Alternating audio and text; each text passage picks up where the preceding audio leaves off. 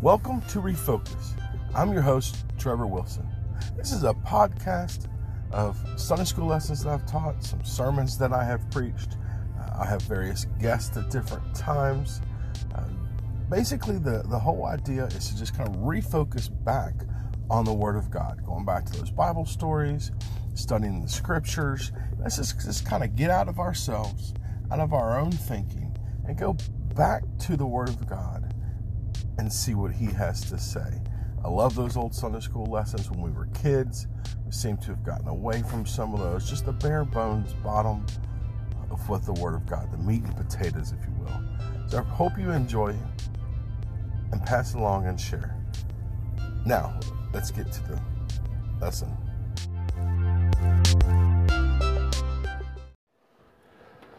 Well, hello again. This is Steve Wilson, and we are picking up on our podcast of our study through the book of Matthew. As you recall, we had to switch over from the contrast to Christianity in 1 Corinthians because I lost my notes.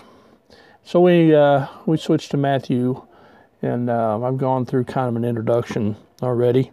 But just as a side note, Matthew, back in the days when God really started getting my attention, I really decided it was time for me to start searching the Scriptures and deciding what it was God wanted me to do with my life. And, He just really began to convict my heart.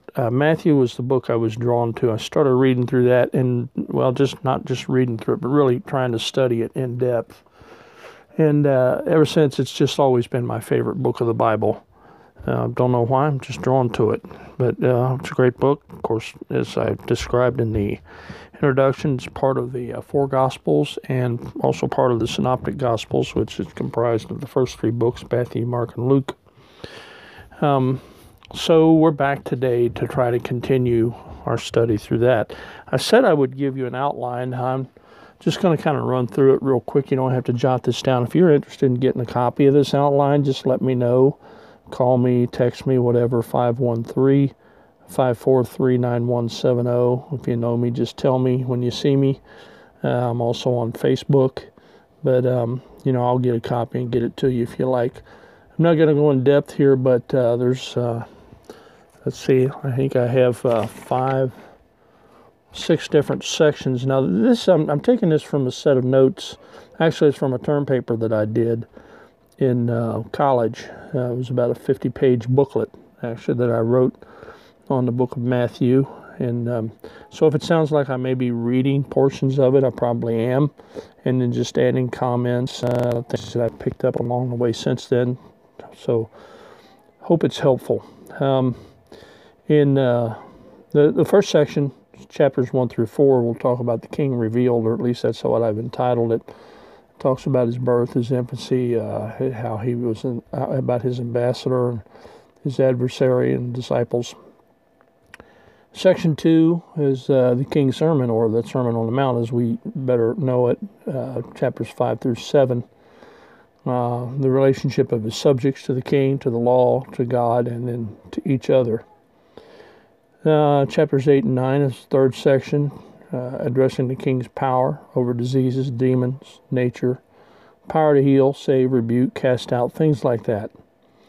The fourth section is chapters 10 through 15, and that speaks about the king and his kingdom.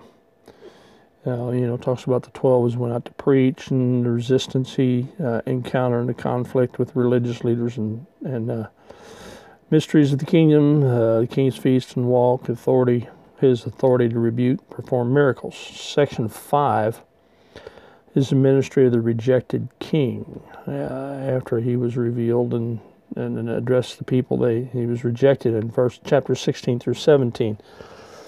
He was rejected by the religious leaders. Talks about the transfiguration of the king, teachings of the rejected king, apostles' future in the kingdom, laborers in the vineyard, triumphal entry, the marriage feast, king pronunciation of woes on the Pharisees, his discourse of the king, a prophetic discourse of the king. That's chapters 24 and 25. Great chapters of prophecy, in case you decide you want to follow up on that someday. And then chapter 27, the king tried and crucified. And then the final section, the ministry of the resurrected king. Talks about, of course, his resurrection, the appearances, and then closes with the Great Commission in Matthew 28, 19, and 20. And I hope you all are familiar with that. So that's kind of a basic outline. But we'll go ahead and get into the study of the actual book of Matthew, going through some of the passages here. Now, you know, the New Testament doesn't pick up where the Old Testament left off. There was a period in between there, a period of captivity, and a lot of things happened. A lot of changes that occurred, about 400 years worth between Malachi and Matthew. Then it starts, of course, with the first four books, or the four Gospels, in the New Testament being written concerning the life of Christ. If you hear me pause for a moment, just getting a drink of water to keep my voice lubricated. They're kind of like four different portraits of one great person, four histories, but one hero. John Calvin refers to the four Gospels as a chariot driven by four horses in which the kingdom of glory sits. So I think that's a pretty good analogy. But anyway, it starts out in chapter 1 talking about the generations of the king. The first 17 verses list a genealogy. It's necessary to give us the details of the genealogy of Joseph. And you have two genealogies in the New Testament, Matthew and Luke. Luke gives you the genealogy of Jesus through Mary, and this is commonly believed to be the genealogy through Joseph. And the purpose of showing that is to show his kingship, the fact that he was in the kingly lineage, that he was entitled to the throne. He indeed was the king of the Jews, as Pilate put on his cross when he was crucified. So it's given you the genealogy of Joseph, who was the stepfather of Jesus. Then because he was the legal father, then Jesus was entitled to the throne. He was the firstborn. So he had legal lineage to the throne. And it goes all the way from Abraham through David, where the kingly lineage actually began, and then on down to Joseph from there. As I said, it establishes Joseph as the legal heir to David's throne. So Jesus was legally in line as the heir of the throne of David. I've always found it interesting that the Jews, one of the uniqueness about the Israelites is the fact that all their life, in every facet of their life, was tied to Scripture, and the fact that they were God's chosen people. Unlike today in the United States, whereas our forefathers actually started out, when they were putting together the Constitution and laws of the land and that sort of thing. Many of them were godly men, and they would search Scripture, and they would study Scripture, and they'd come into the halls of Congress, and they'd say, "Hey, look, here's what I found in such a book, and this is something, such and such a book of the Bible, and this is something we need to incorporate into our governmental structure because it's scriptural and it's solid and it works." And so they did that. In fact, if you study law, you'll find that maybe the greatest lawyer of all time was Blackstone, and he was, in fact, today they still study his writings and works. And Blackstone's law is one of the preeminent works of legal history. So, but he was a godly man. He was a Christian, and he based much of his legal premise upon Scripture. So it's amazing to see some of the things that he incorporated into law that people still study today that came right out of the Bible. But nonetheless, I've always thought that, the Jews were unique in that, because even though the United States started out right, they drifted far from it. And today, they try to separate the two. So our politics and everything about us has been separated from Scripture. But the Jews, not so. Now, as we go through this, I want to take a look at some of this genealogy. I want to talk about supposed controversy that lies here in Matthew chapter 1. That's probably all we're going to get through today.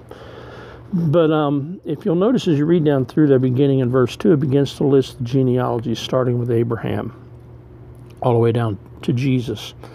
And then he mentions in verse 17, he says, so all the generations from Abraham to David are 14 generations. From David unto the carrying away of Babylon, 14 generations. And from the carrying away into Babylon to Christ are 14 generations. Now, if you look closely and begin to actually count the begats, it says Abraham begat Isaac, Isaac begat Jacob, Jacob begat Judas and his brethren, and so on. It begins to go down and list them. And then he breaks them down. He says between Abraham and David are 14 generations, and from David to captivity is 14, and from captivity to Jesus is 14. 14 is kind of an important number because if you add the three together, of course, that comes up to 42. So 42 is mentioned in Scripture a few times. In Revelation chapter 11, verse 2, the Gentiles trample the holy city in the 42nd month of the tribulation. Revelation 13:5, the beast is given 42 months to blaspheme and carry out his activities. Luke 4:25, the famine during that is talked about during the time of Elijah lasted for 42 months. And if you remember, back in Kings chapter 2, verse 24, it's in the section where it's talking about the children who were teasing Elijah. And the she-bear came out of the woods and killed them all. There were 42 children that were killed. So it's kind of a, it's an often-mentioned number in the Scripture. It's also, if you think about it, it's a multiple of 7. In fact, it's 6 times 7. And if you think about the 70th week of Daniel, the 7-week tribulation, and so on, it's at 7th 7. That kind of becomes important is the next week after the 42 is what we come into during the tribulation. So this is all in just kind of some interesting thoughts about the number 42. Another drink of water there. But the controversy that I wanted to address before we run out of time, we've only got about 4 minutes left, has to do with the numbers, because if you actually go down there and begin to count them, you only come up with 41 names. So we're one short. Fact is, there's actually 5 names technically that are left out. There are 3 names that are left out in verse 8 between Jehoshaphat and Jehoram. Ahijah, Jehoash, and Amaziah were actually kings that descendants that lived during that period of time, but they were very wicked kings. Extremely wicked. Now, none of these guys were perfect, some of them better than others, but these guys were so wicked, I don't have time to go into all the things that they did and just how bad they were. And in fact, one, in the form of his death, ended up being as if he never lived. But anyway, these guys, I believe their names are left out because of the wickedness. Same way with Jehoiakim, who is left out of verse... verse 12, 11 and 12. He was the son of Josiah. Jeconiah was actually his grandson, the one mentioned there. And so Jehoiakim was Jeconiah's father. What happened was when they went into the captivity, Jehoiakim was more of a puppet king, and he kept jumping back and forth between Egypt and Babylon, depending on who was in power at the period of time. And in fact, he even adopted, of course, many of the gods, rebuilt a lot of the sacrificial altars to the pagan gods and that sort of thing. So his name is left out, I think, for the same reason that the others were left out, but that still skews the count. Well, there's a couple things I want you to think about with regard to that. Number one, just because he says that there are 14 generations in between there doesn't mean he has to mention them all. There's no rule that says he had to. He's just telling you that there were 14 generations, and he's established enough to show that indeed, Joseph was in the Davidic lineage, and that's all he was trying to do. So it's not important that he do all that, and to get to the 14, he's using more godly kings in order to do that. Also, secondly, you notice he says from Abraham to David is 14, and then from David to the carrying away, and then from the carrying away to Joseph, 14 in each of those. Well, it kind of leads you to believe he's talking more, not necessarily about the actual physical generations as he is the era or the time span or the time frame. So if you talk about going into the captivity and then coming out of the captivity, that's a time frame in there that can count sort of as a generation. And I don't have time to get into that very deeply, but because he didn't mention actual names there, then you can pick up your count with Jeconiah if you want to, and end the other one with Jehoiakim, because he was the first king during that period of time, even though he wasn't mentioned. Fact is, he was. So, it doesn't matter. It's not that there's an error. Some people say that there were transcribing errors and that sort of thing. But that's not the case. The God put this in here the way he put it in there for a reason. And all he was trying to establish was the kingly lineage, and that's all that was necessary to do. So, I don't know. I hope that's enough to just kind of give you a cursory study of the first chapter. We'll pick up on chapter 2 next time. Thanks for listening.